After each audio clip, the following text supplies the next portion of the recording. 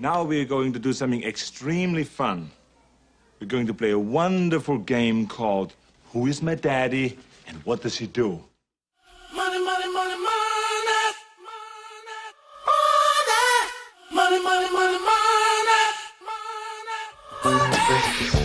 money. She said, she was really concerned. I wasn't paying attention. She didn't know what to do. I used to tell people that I semi-retired, but the truth is now that I'm 50 years old, I was forced out of that job. And her uncle said, don't worry, this kid, everything's always gone his way. I can't wait to see what happens with his back against the wall. If you're one of those people that say, when I graduate law school, I'll be happy. When I get married, I'll be happy. When I buy my first house, I'll be happy. When I make my first $1 million, I'll be happy. That attachment will never make you happy. Hi, this is Dave Meltzer, CEO of Sports One Marketing. We are located in Irvine, California. My career basically went from technology, where I was Samsung's first CEO of their phone division, to Lee Steinberg, the most notable sports agent, where I met Warren Moon and spun off our company, Sports One Marketing. Warren Moon, could you explain who he is? Absolutely. Warren Moon is the first African-American Hall of Fame quarterback, both in the American Pro Football Hall of Fame as well as the Canadian Football Hall of Fame. Okay. Actually, I did not know about the Canadian Football Hall of Fame, so that's a fun fact. But how'd y'all get hooked up? How'd you meet him? Warren was a client and a partner at Lee Steinberg Sports Entertainment. Most people know Lee from the movie Jerry Maguire, the most notable sports agency in the world. He was my partner. And about 8 years ago, we spun off our own sports marketing company. So 8 years ago, we're putting you back at about 2010 is when you started your sports marketing company? Correct. Okay. And is that still the same one you're at today? Exact same. Okay. Give us a little bit more detailed rundown on what you do there. Absolutely. At Sports One Marketing, we don't represent celebrities, athletes, entertainers. What we decided to do was bring all of the celebrities, athletes, entertainers, the inner circle of sports and entertainment to different projects, specifically to make a lot of money, help a lot of people, and have a lot of fun. Everything has to have a charitable component to it. So we bring all of those celebrities, athletes, entertainers, media, high net wealth individuals, all the sponsors, the activations, the product placement for movies and TV. We bring all of those to the biggest projects in the world, like the Super Bowl, Pro Bowl, Masters, Kentucky Derby, Breeders' Cup, all the award shows like the ESPYs, Emmys, Oscars, Grammys. We also aggregate smaller events. So we work with over 5,700 charitable golf tournaments and galas and fashion shows, things like that, all specifically, like I said, to make a lot of money, help a lot of people, and have a lot of fun. Do you consider yourself like sports agents or no? I want to make sure we have more of a distinction when people think of like Drew Rosenhaus, I guess, or something versus y'all. Correct. So I used to be a sports agent like Drew Rosenhaus, but today we are more on the marketing side. So we deal in the sponsorship, the charitable components. We also are in the media side of things, amplifying content, perpetuating it with short form content, as well as a variety of other media projects. And we have a variety of corporate clients that we represent more than individual athletes. You being a sports agent, I've always been curious on what that lifestyle was like. Can you talk about maybe doing that? I've always just been curious. Are you working 24/7? What's it like dealing with athletes? Just give us a little rundown on that. Yeah. So, there's a different role and responsibility in being a sports agent. There is a lot of hand holding, cutthroat, competitive, scarce business that's hyper competitive. And actually, it's not as financially rewarding as most people would think to be a sports agent. So Warren and I kind of created a niche business by maximizing the direct path to revenue, understanding how corporations who hold the dollars give those dollars to the athletes, to the teams, leagues, organizations, the events, and really understanding how we can create this direct path to revenue and then maximize potential. Yeah, I understand that's what your company does more today, and that seems smart. You're trying to find the dollars. It seemed like maybe it was more in the marketing with the bigger companies. But when you were personally a sports agent, could you just walk us down what a day in the life was like before you started Sports One Marketing?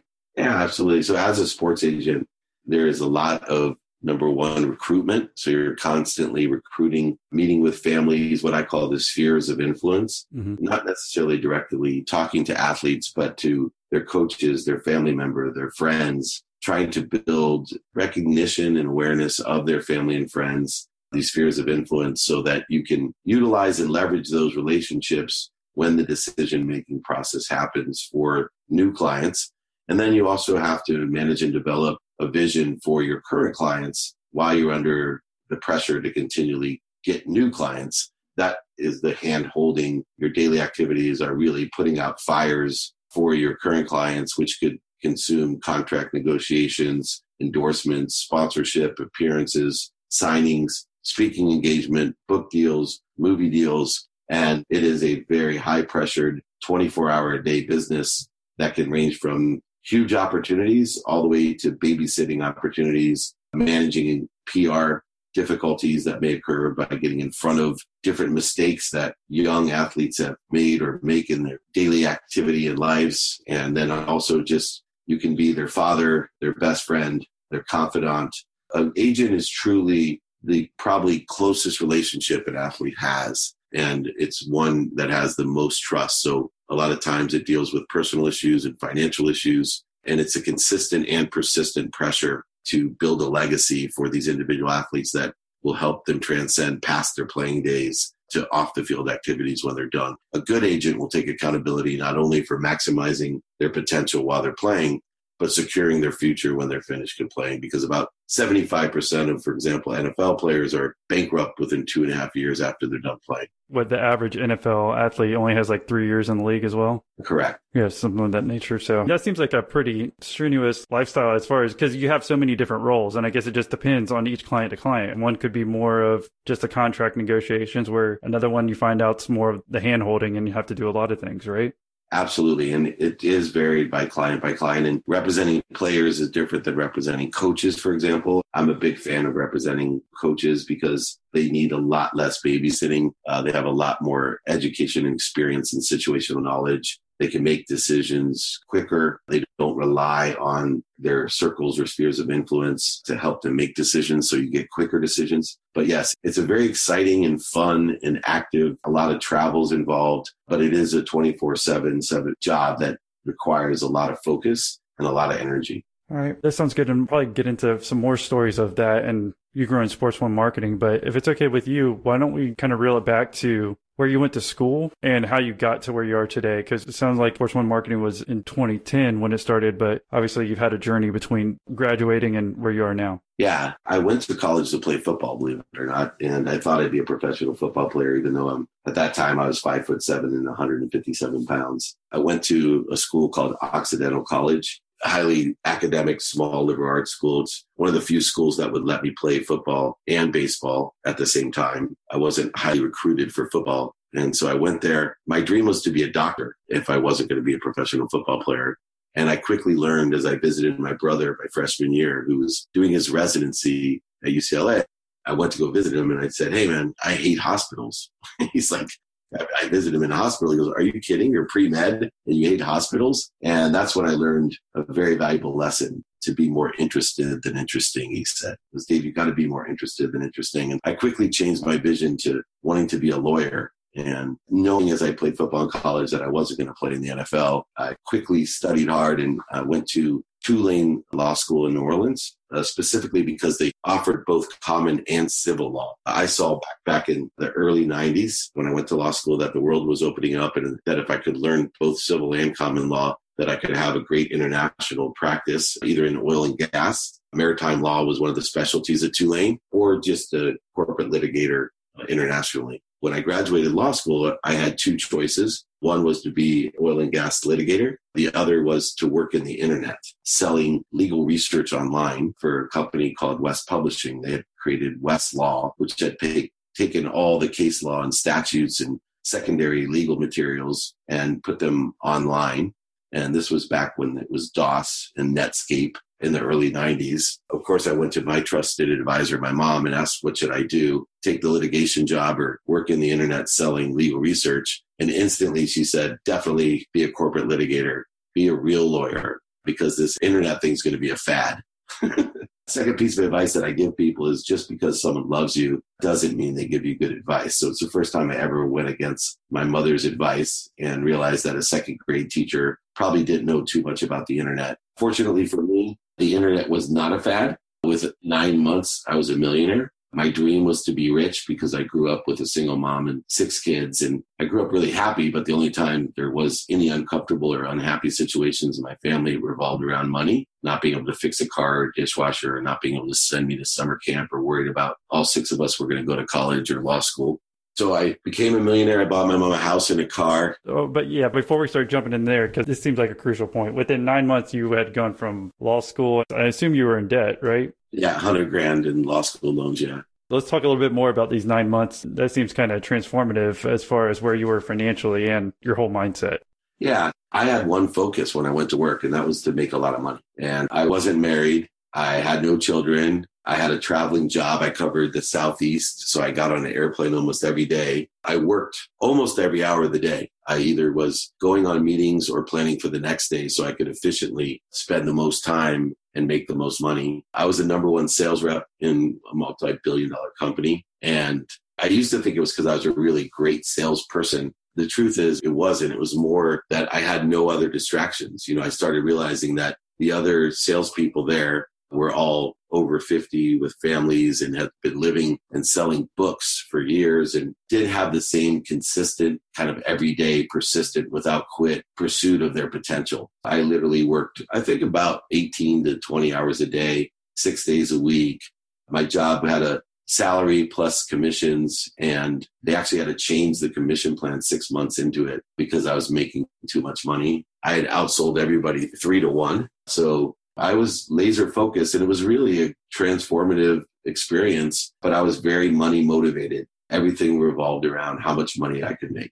And what were you specifically selling? And can you tell us the company just so we can envision ourselves like doing it and where you are? It was called West Publishing. They were the world's largest legal publisher. You can see their books still on TV today. They have the little keys behind every law show in the world. They put them online. And so they had CD-ROM and online access. There was many ROIs that were included for everything from law firms, big, medium, and small, to government agencies, to even prisons. Because of the Human Rights Act, they have to provide legal research to them. So it literally was, I believe, inception of the internet. It was the most profitable internet company in the early 90s. And it proved to be so because we were purchased by Thomson Reuters in 1995 for $3.4 billion. That's when that was a lot of money. $1 billion was a lot of money. It's still a lot of money today. Yeah. Now that we know a little bit more about the company, what specifically, who would you talk to and what would you sell and like how much would you make? Because being able to generate $1 million in 9 months is pretty quick. Have you ever read 4 books in one day? And no, children's books don't count. With Blinkist, you can get the key insights of the best nonfiction books in less than 15 minutes. So that's more like 50 books in a day. Blinkist is the only app that takes thousands of best-selling nonfiction books and distills them down to their most impactful elements, so you can read or listen to them in under 15 minutes, all on your phone. With Blinkist, you'll expand your knowledge and learn more in just 15 minutes than you can in almost any other way. Plus, you can listen anywhere, and they do mean anywhere. My personal recommendation is to check out some of the classic business books that you always wanted to read, but never had the time to, like The 7 Habits of Highly Effective People. Blinkist is constantly curating and adding new titles from best of lists, so you're always getting powerful ideas in a made-for-mobile format. 5 million people are using Blinkist to expand their minds 15 minutes at a time. Right now, for a limited time, Blinkist has a special offer just for our audience. Go to Blinkist.com/millionaire to start your free 7-day trial. That's Blinkist, spelled Blinkist. Blinkist.com/millionaire to start your 7-day free trial, and you can cancel at any time. Blinkist.com/millionaire. Yeah, I talked to law firms, mostly managing partners, or bigger firms had actually lawyers that were just COOs, really. And I would sell to a large law firm. It could be up to $500 to $1 million deal for Westlaw, all the way down to a small law firm, could be as little as $1,400.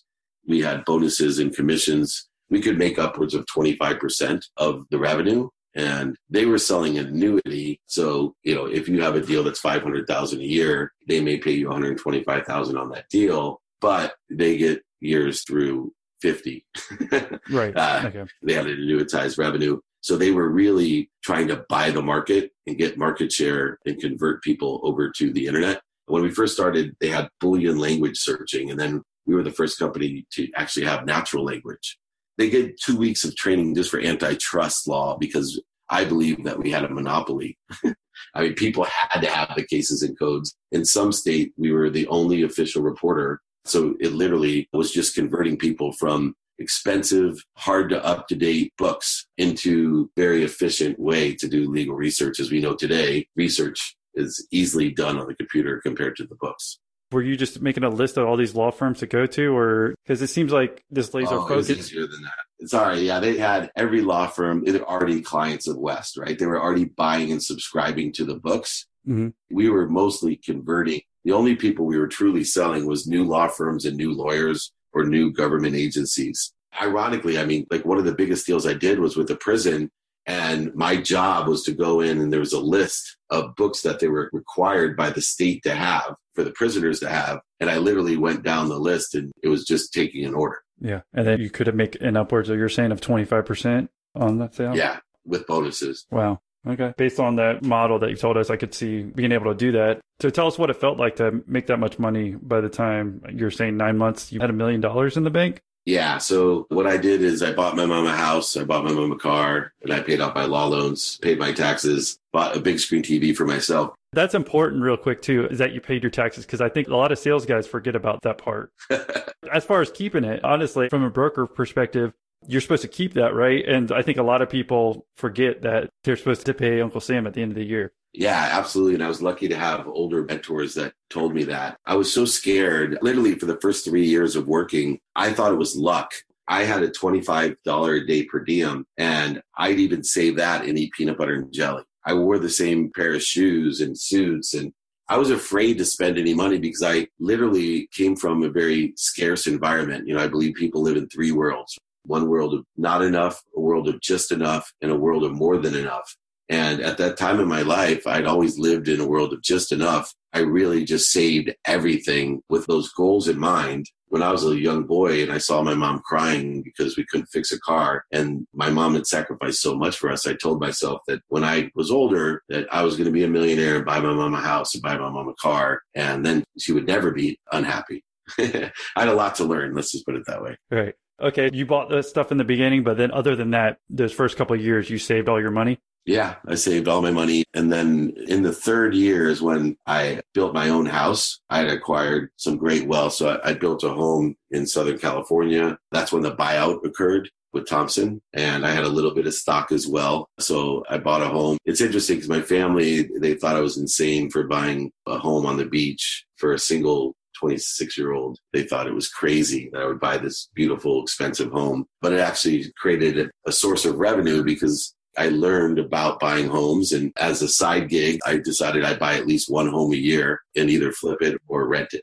So you're 26 at this point after you get out of law school? You're still that young? Okay. So you went back to back. All right. So take us on that journey from being in Southern Cal now and then being bought out and what you're doing next. Well, very scary being bought out. I didn't know what was going to happen. Thomson Reuters was a UK-based company, very large company, and it ended up they made me the youngest executive of the sales force. I benefited greatly by training and building a sales force below me through the merger and really getting to understand the business of the internet. I did very well. I did not only well making money with the company because we were still growing and the internet kept growing and more people were converting and using Westlaw. So that was very important and great source of revenue. But I also kept buying real estate and the market. We were in a recession when I got out of law school and now the real estate was turning. So I had bought my mom her house. I had bought several homes in Southern California, very quickly became a multimillionaire into my late 20s. And then what happened from there? The internet boom happened in the late 90s, and I was heavily recruited by Silicon Valley companies. Andersen Consulting, which later became Accenture, they had done the M&A deal with Thompson and West Publishing. They had hired me. It's a job that I took when I was 29 to be a director of a company called EveryPath. I saw the wireless space at its pre-chasm, just like I was involved in the internet. And I got involved in the wireless space with a proxy server company. It's a middleware company that transcoded the internet onto old WAP phones and Palm 7s and Danger phones None of these exist anymore today. But I quickly learned not only the hardware business, but the application business and the carrier business, all which benefited me later on in my career. Still does today, because it's a big part of understanding how to monetize content, how to monetize the access to that content and the mediums in which they're distributed. So I went as a director to every path. I built relationships in the Silicon Valley. I was kind of the spokesperson raising money. We raised $169 million with Amerindo, Texas Pacific, all HP VC, Accenture VC, a variety. People literally were writing $10 million checks on the first meeting in the Silicon Valley. So I learned a lot about raising money with that job and built relationships on Sand Hill Road that would be very beneficial, and still is today, understanding the inner workings of the Silicon Valley. What year would you say we're around at this point in time? I was 29, and that would be late 97 into 98. Okay. 1998. So from 1997 to 1998 to all the way to 2010. So that's just when you started the Porch One marketing and everything was good from there? No. I'm setting you up for this. Okay. That's why. I just want to make sure everyone starts to see where we're at, because it sounds like everything's been so perfect so far. You know, I mean, it really was. Okay. Like literally my nickname was Midas, right? And I had more money than I ever dreamed of. I ended up at 29 getting engaged and married to a girl that I fell in love with when I was 9 years old. She hated me. It took me years and years to get her to marry me. I didn't date her until after law school. But so I started a family. But I literally, at that time in my life, from the outside and from my limited perspective in life, I lived this Midas life. I had everything I wanted. And if I didn't have it, I could buy it. I was extremely blessed. Mm-hmm. And then from this point, 97, 98, where are you in the story? I want to make sure we hit every point and kind of talk a little bit more about today. Yeah. So now I got approached by Samsung in 1999. They weren't in the phone business, and so they wanted to build their phone business in the United States. They hired me for the world's first smartphone. It was a Windows CE device. It was very chic to have a young CEO. So in 1999, when I was 31 years old, I got hired to be CEO of the world's first smartphone called the PC-E phone. We had won Best of Comdex, CES. I was on Good Morning America. I was paid a lot of money to be the CEO and build this company. By the time 2001 came, we were the second largest manufacturer of phones in the world. And the job had outgrown me by far. Sarbanes-Oxley had come out and a variety of other things. I used to tell people that I semi-retired, but the truth is now that I'm 50 years old, I was forced out of that job. It was way above my skis. And I always tell people, if you're going to be forced out of a job, be forced out the way I was, which is get paid a lot of money to leave. I left there and I literally semi-retired and became an investor. So you still had plenty of money saved up at this time as well? Oh, yeah. I was a multimillionaire. Okay. Where'd you go from there, I guess, being quote unquote like kicked out as a CEO? I started investing in technology companies and real estate. I bought a golf course, which became the 8th best golf course in the nation, called Poplar Grove. It was Sam Snead's only designed course. I knew nothing about golf courses. I bought a ski mountain that Evel Knievel had learned how to jump motorcycles on. It had a ski lift on it. And we were developing that in Montana. I built a dream home in Rancho Santa Fe, California with my wife. And about that time when we built that home, I remember moving into that house. It was an extraordinary house, and lying in bed. And for the first time in my life, I wasn't happy. I was completely empty. It was really difficult. And how old were you? I was at that time 33 years old when I finished the house. You found you weren't happy after having all this money and buying all these things? Yeah. And so I started buying different things that didn't make me happy. I bought more things that didn't make me happy. I started surrounding myself with the wrong people and the wrong ideas, not being focused anymore, not living with that consistent, persistent enjoyment of the pursuit of my potential. I really didn't know what my potential was because my whole life I just wanted to be rich. And now I had enough money to buy whatever I wanted. You know, every property and stock that I owned, the economy was booming, just kept going up and up. I became self-destructive and I really sabotaged my own life. And my wife warned me.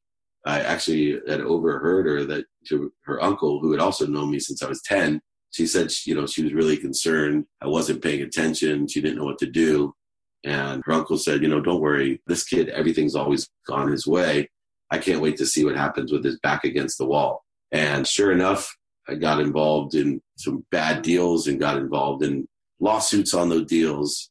and let my ego get in the way, which took a lot of my liquid capital. I had over $100 million in real estate, thinking in a lot of equity in that real estate and thinking that I could always just leverage against it. The economy and the banks went under. I went to go borrow against my assets, and a lot of them didn't have as much equity as they used to have because of the crash. But more importantly, the banks wouldn't let me borrow against my equity I did have because of what was going on with the banks. And so all of a sudden I found myself bankrupt. And you're saying even before everything fell in value, you still weren't necessarily happy. Was that because you were taking more of a passive role as like an investor and not maybe focused as like you weren't like a CEO of a company where you're spending and dedicating a lot of time and your focus? I think it was that I had attached my happiness to outcomes that were not correct outcomes, right? I wanted to be rich. When you attach yourself to an outcome, you find out that it's not the outcome. If you're one of those people that say, oh, when I graduate law school, I'll be happy.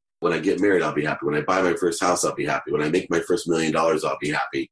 That attachment will never make you happy. What makes you happy is that enjoyment of the pursuit of your potential. And at that time in my life, I was so focused and dedicated to buying my mom a house and to all of the different things I wanted to achieve. I was bored and I had no pursuit of my potential. I couldn't even enjoy the 3 beautiful daughters that I had. I didn't even have as a perspective to enjoy being the best father I could be. I became very philanthropic and I'd give away money and I'd show off and do idiotic things thinking that I was surrounding myself with the right ideas and the right people. But in essence, I lived a very shallow existence and there was no purpose or fulfillment to what I was doing anymore. You're saying your wife had warned you. What did she see, like the difference that you're saying? Because you're saying you weren't feeling fulfilled, but were there outward signs that she noticed or maybe other people did? Yeah, her biggest thing that she would say, and she actually confronted me and told me she wasn't happy, was that I wasn't paying attention. To her, I was so laser focused on achieving and pursuing my potential that all of a sudden I was just doing things without any passion or inspiration. I was a very inspired person. She basically told me, and this is before I went bankrupt, that I better go back and take stock in who I was, and told me that I not only should take stock in who I was, but what I wanted to become. And she saved my life, literally by forcing me to do that. And I adored her, and I still do. She's an extraordinary person, and I'm just blessed to have her in my life. But she saved my life because I went back and really analyzed and took stock in who I was and what I wanted to be. I came up with really 4 big values that I lived by to make all that money and to be happy. And I started living my life within the context of those values. And it changed my life back to where I am today. What did you mean by that? Because it seemed like you were working a lot before. So even at that point, it seems like that wouldn't be much of a difference. In your late 20s or early 30s, what was your day-to-day like versus then? I had purpose, right? I still felt like I could make more money. I felt like I wanted to build this big, beautiful house for my wife. I wanted to have these children. I just had a lot more to do. And as I got into my mid-30s, into that area, I just felt like I was just doing things. I'd buy properties in places just to go to the places and have fun. Right. Whether it was Arizona or Las Vegas, it wasn't purpose-driven. It was more to spin my wheels and keep me busy. And it's interesting because I saw the same thing in Lee Steinberg, who had 8 first picks in the draft and had sold his baseball practice for $90 million to Asante. After he sold the practice, it was like his heart and soul went out of the business because it was like no matter what he did, it wasn't anything new or fulfilling. At this point, you were mid-30s and you said you went bankrupt. I don't want to overlook this. Why don't we talk about that a little bit more in depth? What was your net worth at that point and then to go to bankrupt? Because I guess you're at 0. Yeah, well, just put it this way. My golf course alone was valued at $112 million, and I had $12 million into it. That's at my peak. Right. And I had about 33 other properties alone, stocks. So on paper, I was extremely wealthy. And then from there, tell us about being extremely not wealthy. I will tell you at that point, if anyone would tell me that I would have to even admit to my wife or my mom that I went bankrupt, it would be to me almost life-taking devastation. Today, to think that I've written best-selling books and stand on stage and branded myself on being a moron and losing all my money is really an achievement of illumination and radical humility. To go through the process of losing everything, the interesting thing for me is a little different than what people think, right? It takes a while to go bankrupt. From the point where my wife told me to take stock in who I was, I started living my life in the right direction, but I had already created the wrong causes in my life. I'd surrounded myself with the wrong people and ideas. Someone had committed fraud on me. I got into an ego-based lawsuit and poured millions of dollars into the lawsuit, taking away my liquidity and my time and emotion. And I was just attracting all the wrong things. It took about 2 years. And the hardest part of my life was 2 years into my redemption, right? 2 years into living my life the right way again is when I actually went bankrupt in 2008.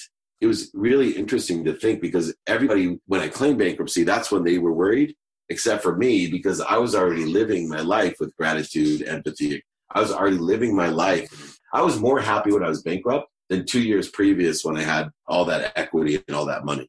Yeah, that's what I was kind of worried about because it seemed like you were on top of the world and weren't happy, but at least you had the money. But then when you add on the bankruptcy, but luckily you found a spot in your life where you'd find happiness again. But you keep bringing up that you're kind of like surrounded yourself with the wrong people. Can you dive into that a little bit? So in case we become as wealthy as you at one point, how to avoid that? Yeah, so I started hanging out with people that had nothing to do. So they went to bars and strip clubs and Vegas and gambling and golfing all day and different things that were not productive, were not enjoyable or purposeful or fulfilling. They weren't people who talked about and read the right books and listened to the right things. All the energy that I surrounded myself with attracted more of that energy. And I believe that that was the catalyst to me losing everything, because I had attracted this unraveling into my own life, which I will tell you today was the best thing that ever happened to me. And even when you track those people, I mean, were those the people you're hanging out with? Were they former CEOs that made a lot of money on board as well? Or it seems like that they must have had money if they were able to do all this stuff too. Yeah, they were. They had owned their own businesses. They had done well in the stock market. They had done well with real estate. And we had a nice group of, I was the youngest one, but a nice group of guys that were self-destructive. And y'all just found each other at the country club? In the neighborhood that I had built my home in, kind of attracted all the same types of people, kind of new wealth, people that didn't know what to do with it, and were ego-based, insecure people like myself that weren't necessarily fulfilled or happy and looking to fulfill themselves in the wrong ways.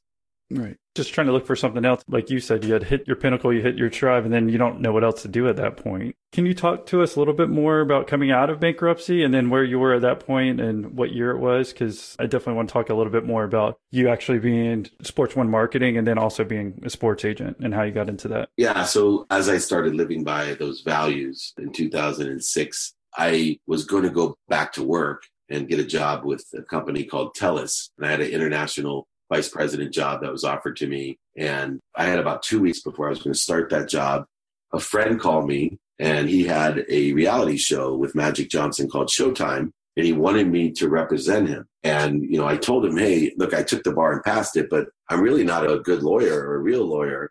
And my friend who had known me since elementary school, he's like, no, but you're the best negotiator that I know. We're going to be negotiating with Lee Steinberg. I'm like, you mean Jerry Maguire, Lee Steinberg? He's like, yeah. I said, oh my gosh. So I told my wife, hey, I'm going to go up to Newport Beach. I had lived in Rancho Santa Fe. I'm going to go meet Lee Steinberg and negotiate this deal. She had this weird feeling, she said, when I left. She's like, don't do anything stupid. And I went up there. I wasn't looking for a job, but within 48 hours of meeting Lee Steinberg and negotiating this deal, he hired me as his chief operating officer. So I became the chief operating officer of Lee Steinberg Sports and Entertainment, the most notable sports agency in the world. Within 6 months, I was CEO, living my life in the right direction, moving forward, although I had to clean up a lot of my past mistakes. And in 2008, I had to claim bankruptcy.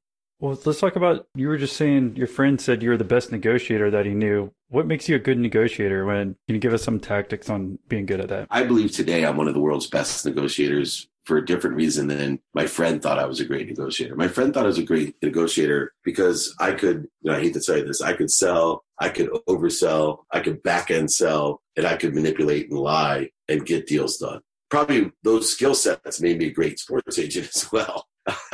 But today, I negotiate in an entirely different realm, much more successful and better at it. I do it in not a scarce, competitive, manipulative way, but I actually do it with abundance. I wake up every morning as a negotiator and ask and pray that 10 people are put in front of me every day that I can help. I look and see how I can be of service and how I can provide value. So when I negotiate, I now negotiate from truth and value. And I challenge myself to provide value to the other person so the negotiation is easy and abundant and everybody gets what they want. Can we talk a little bit more tactical? Because I'm just trying to think, did you read like books on this negotiation? I mean, how did you figure it out? Great question. Yeah, I studied and got trained. So I was blessed when I started at 24 years old with West Publishing that they trained me in solution selling. And then I studied. And what's solution selling, just so we don't leave anyone behind?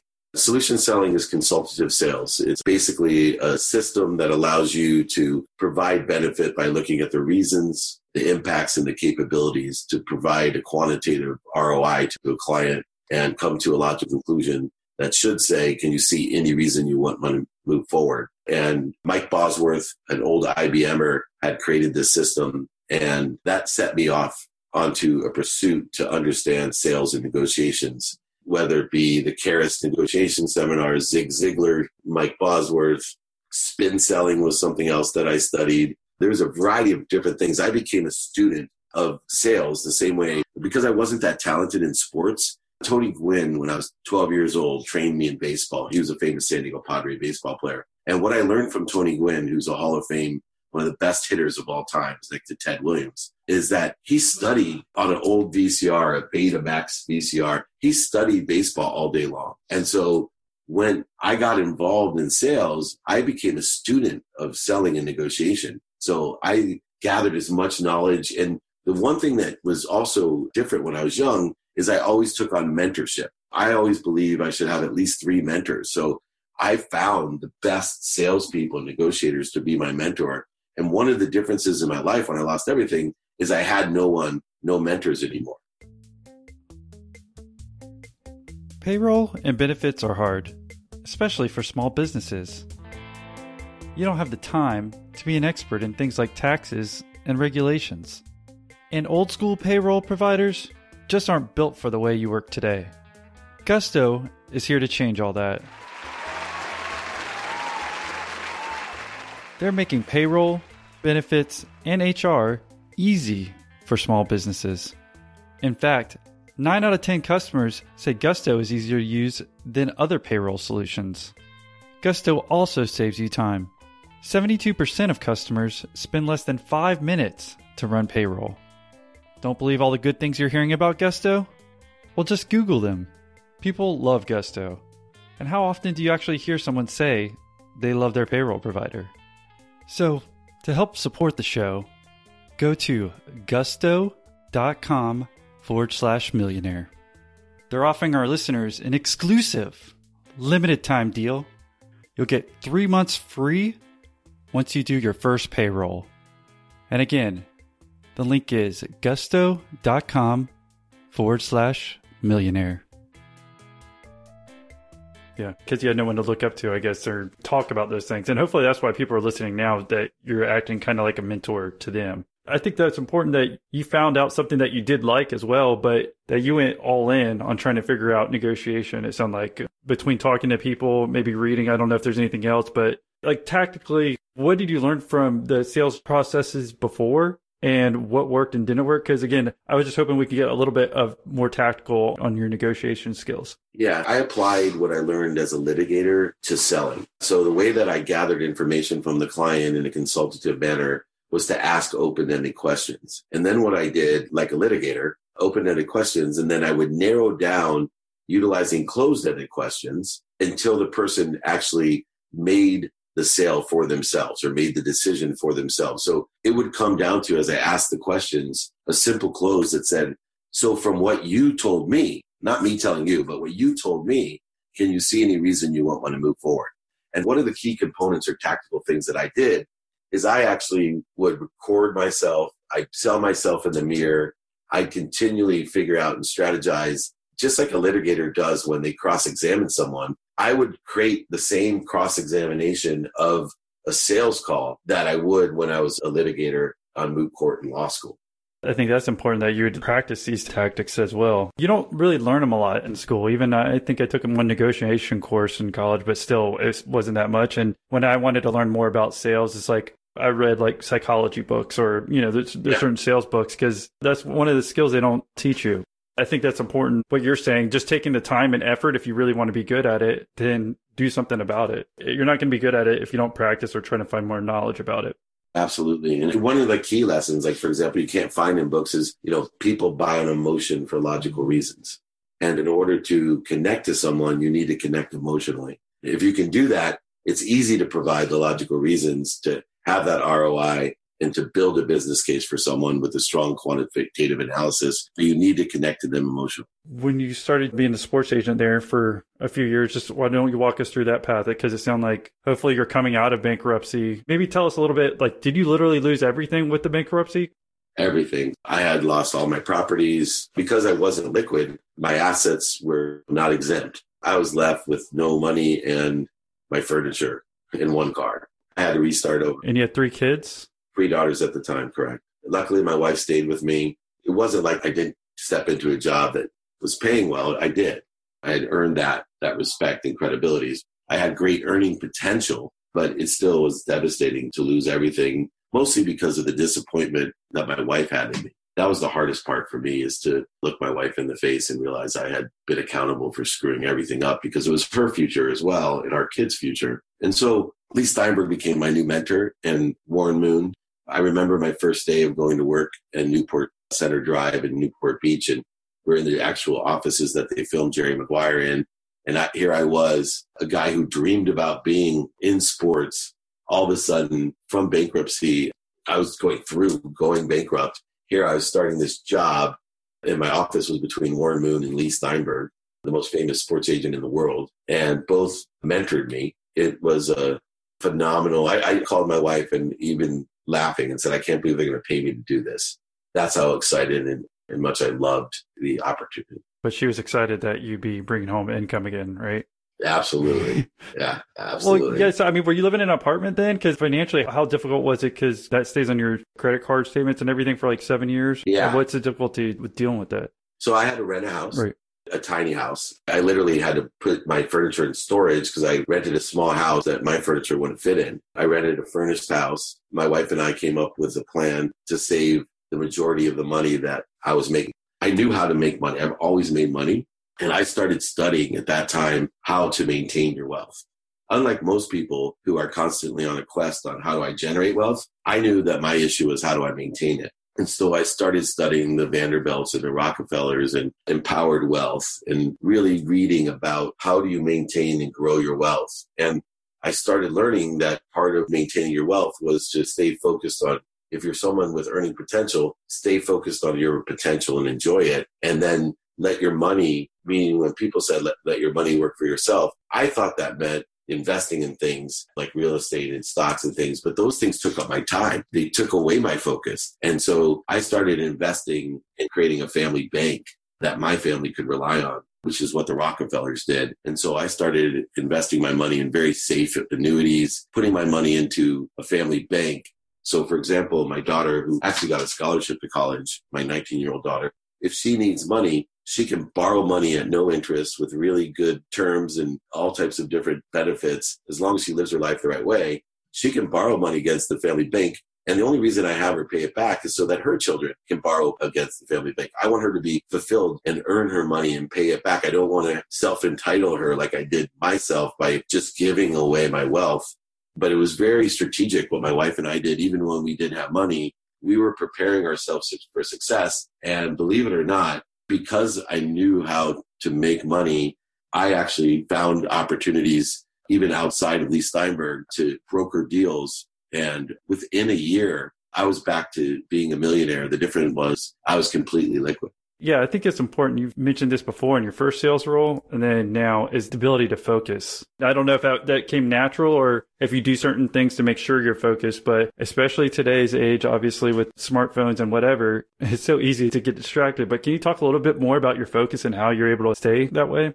Yeah, focus is extremely important. It's mathematical to me. I studied Wayne Dyer, The Power of Intention. Intention is focus. What I started realizing was that in your conscious mind, you have 10,000 new thoughts a day. And so you really want to stay focused because those 10,000 new thoughts are inputted into your subconscious. And your subconscious has 40,000 of the same thoughts a day. And they create neural pathways that create efficiencies, effectiveness, and statistical success. And eventually your subconscious programs your DNA, which is your unconscious. It's a code that each individual person has, and there's a current that runs through that code. And what I learned was that the only way to do and change who you were and attract what you wanted was to have extreme focus, meaning every single day. And let me tell you how the math falls into it, because it's important for people to hear. If I do something every day, the day one, it's X to the first power. Day two, it's X to the second power. Day three, it's X to the third power. Day four is X to the fourth power. Day five, if I lose my focus, it has a zero effect to you, meaning it's X to the zero power. You now don't get the accumulative intention. You don't get the accumulative effect. You can't accelerate. So the difference between people like me and the average people is most people, whether it's business, wealth, relationships, health, whatever it is, in their mind, they think they're doing everything they could do. But even if they're just working 28 days a month and they've zeroed it out 3 times, they may get incremental success. But I see 90% of the people that I business coach come to me and say, I don't know why I'm not getting the results. Yeah, because you're zeroing yourself out because you're not focused every day consistently, without quit, persistently in the enjoyment of the pursuit of your potential. When you're talking about that, can you give an example of how you were focused versus maybe other people wouldn't have been? It's maybe at Sports One Marketing when you were doing that. Maybe even back when you had just graduated college, you're talking about how you're able to be focused. Could you give us a real world example of like what you saw that you did versus what other people don't do, or exactly what the Sports One Marketing today, where you're at versus maybe you see other companies and you're like, this is what I do. This is why I'm good. And this is why they're not as good. So number one, I have a routine. I wake up at 4 a.m. every day and I meditate for 20 minutes. And that meditation gives me a center. It allows me to stay focused. So anytime in my day, I don't react to things. What I do is if things occur that are going to set me in a different direction to lose my focus, I go back to center. That's my first step, because once I'm at center, nothing seems too big or too small for me. I'm completely focused. So meditation to me was one of the biggest transitions of what I did. One thing I always did, though, was I got alignment first, which gave me focus. Then I took action, and then I prepared for adjustment. I also am a student of my calendar. When I say that, that doesn't mean I look at my calendar. I study my calendar. I find so many people, they go through a day, and they'll miss doing the most important things because they're not a student of their calendar. And I know people listening are going to say, you know, how many times have you done this? You've gone a whole day and go, oh my God, I forgot to call so-and-so. And that was the most important call of the day. Sometimes the biggest sale call. And I can't believe how many people do that, including myself when I was young. I always at least have 3 priorities in my day, utilizing my calendar. And those priorities, I give a minimum amount of minutes every day to be focused in on it. And so it can range anywhere from my health to my family. I actually schedule in my calendar time with my children and with my wife. And that takes priority over anything else. Too many people let the balance of life get away from them because they don't use their calendar. They don't prioritize their calendar. They don't stay focused every day on the things going on in their calendar. And that's what allows you to attract anything that you want rapidly and accurately into your life. What time do you go to bed? Curious if you're waking up at 4. Yeah, so normally I sleep by 11 p.m. at the latest. I mean, I do that whether I'm on the East Coast. So on the East Coast, it'll be 2 a.m. and I wake up at 7 a.m. here on the East Coast when I'm traveling. But I pass out. So I'm not satisfied or fulfilled. I don't go to bed. I literally go until I pass out. So if I'm sitting reading to my son, I may pass out reading to him, or I may pass out talking to my wife, or even on the phone sometimes at night. And that could range any time between 9:30 and 11. I pass out. I run out of energy. And then when I pass out, I then lie in bed, or sometimes I'm already in bed and it just takes 5 seconds for me to pass out, because I know I can barely get my clothes off. Are there any other tips? Because I think this is important, like the routines and whatever you've seen now that's made you successful. Beyond being a student of your calendar, you also want to be a student of sleep. So what I do may not be best for you, but I actually went and got studied with 52 nodes on me, sleep deprivation center, to make sure that I was getting really good sleep and understanding how that works. I studied the environment of sleep to make sure. Most people don't realize you spend a third of your life working, a third of your life with your family and friends, and a third of your life sleeping. Most people don't take any time to get better at sleep. But a third of your life, and it may be the most important time, believe it or not, if you understand the conscious, subconscious, and unconscious, how important sleep is. They don't spend any time practicing or studying sleep. Beyond that, one of the other things is mentorship and priority allow you to leverage situational knowledge and understanding what's important, what's urgent may not be important. So many people get distracted by urgent things. Oh my God, somebody will call you and it's such an urgent thing, but it has no importance in your life. Meanwhile, you've just got distracted and out of focus, inefficient in what you're doing, and you didn't do what was important. So I consistently have my lists in importance, and I prioritize it by what's important. And you just have that written down every day?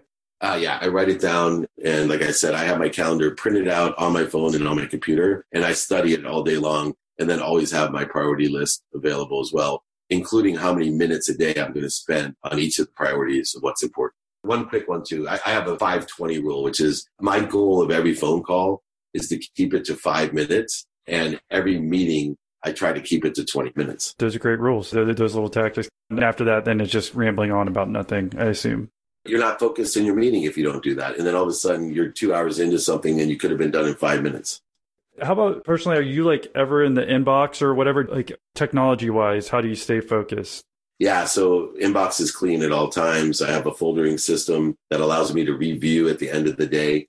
So I can by topic look and see whether it's a TV show or accounting or certain people that work for me or the Hall of Fame or whatever it may be. I can jump into a folder, review it, and see how I did during the day, what I need to do tomorrow, and then create the calendar list for the next day. Before we sign off, I was trying to think if you have any other little tips or tactics, especially these last 10 or 15 minutes were really important. People want to change their lives. These are like the tactical things that you're doing that's made you successful. So is there anything else that you can think of that might be able to help an entrepreneur who's listening or someone who just wants to grow in their job? Yeah, it's the idea of value. Before you try to sell or negotiate or do anything that you're doing, you need to convince yourself and prove to yourself that you have what I call it's a 120 value. I don't get into a situation unless I feel like I'm giving $100 and asking for $20 back. And so I put myself into an imaginary state that my job all day long is to hand out $100 bills and ask for 20 back. Anything that I'm doing in business or for philanthropy or for my family, I want to carry an energy and confidence that, hey, why won't you do this? Because all I'm doing is asking you to take $100 and all I'm asking is for $20 back. If you're not in that mental state and you don't carry that energy, you're not ready to sell. Awesome. We definitely appreciate the last tactics and your story overall. I mean, I think that's really important that all of us are going to go through ups and downs in life. In that pursuit of happiness, trying to figure out how to actually make yourself happy. And it's not always money, even though it's called Millionaire Interviews. We kind of focus on that to give yourself freedom. But you have the ability to do that by making money and learning from entrepreneurs from you. Hopefully we're doing that. Thank you. I appreciate it and would be happy to help anyone that reaches out. Yeah. If someone did want to reach out and say, thanks for doing the interview, what would be the best way for them to reach you? They can reach me at David Meltzer and or just go to davemeltzer.com. And at Dave Meltzer, you're saying on like Twitter? Yeah, Instagram. Instagram too? Okay. Well, thank you again for taking the time. We know you're traveling and definitely appreciate you doing it on short notice and working with us. So thank you again for doing the interview. Thank you so much. Let me know how I can be of service. If you enjoyed this interview with Dave Meltzer, then go subscribe to his podcast. It's called The Playbook. He interviews entrepreneurial athletes such as Danica Patrick, Ryan Leaf, and Meta World Peace. As usual, thank you for tuning in to another episode of Millionaire Interviews. If you'd like to support our show, then please share the podcast with someone else. I mean, I'm just a lonely, sad little boy in Jacksonville, Florida, competing against those big public-funded networks in New York and LA. So help this lonely boy keep this podcast going by sharing it with your friends, family, and loved ones.